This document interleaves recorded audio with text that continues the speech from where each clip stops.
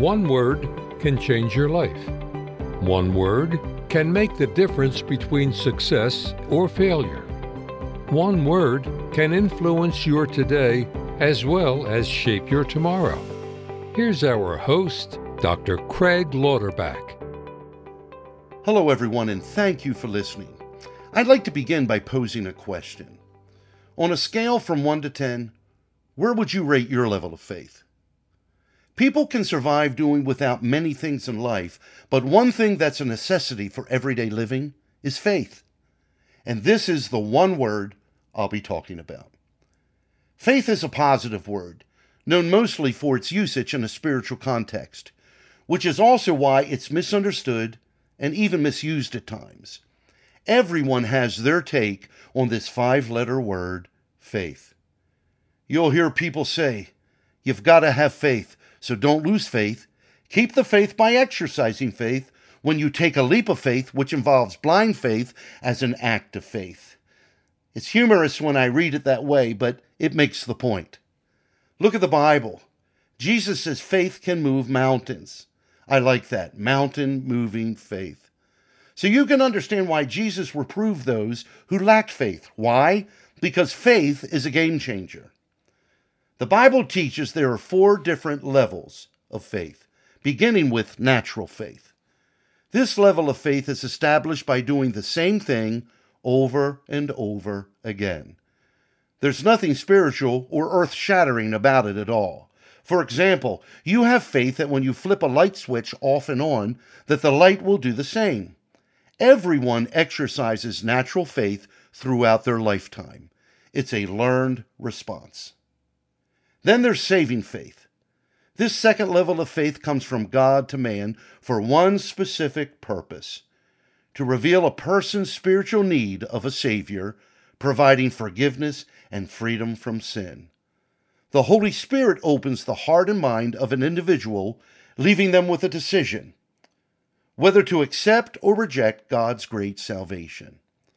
When a man or woman says yes to Jesus Christ, they are receiving and releasing saving faith.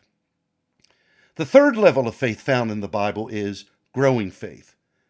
This faith is referenced and referred to as a spiritual fruit, one of the 9 fruits of the Holy Spirit, as found in Galatians chapter 5, verse 22, which reads, "The fruit of the Spirit is love, joy, peace, long-suffering, gentleness, goodness," and here's that word, faith. This fruit involves seed. That's why it's called growing faith. But not natural seed, but rather spiritual seed that is released from God's Word. When this seed is planted into our hearts and minds, it takes root and produces God's character. Character that Christians can feed on throughout a lifetime.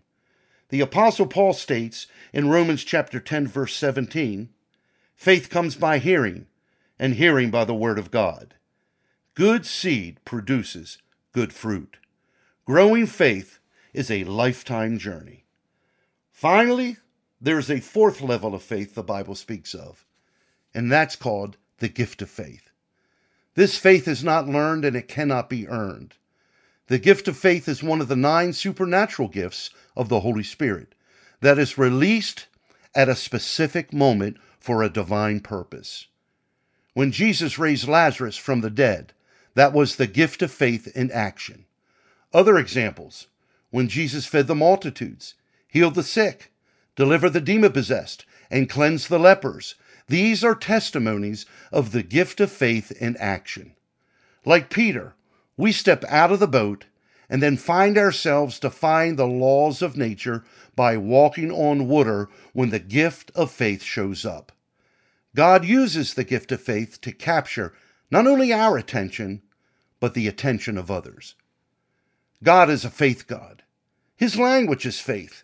He responds to faith. That's why without faith, it's impossible to please God. God hasn't changed, and he never will. The writer of Hebrews states, Jesus Christ, the same yesterday, today, and forever. He was, he is, and forever will be. God's power is the same today as it was when he parted the Red Sea, brought down the walls of Jericho, and caused the sun and moon to stand still for a day. But the ultimate demonstration of his power is when God the Father raised his Son, Jesus Christ, from the dead. God has faith in his word.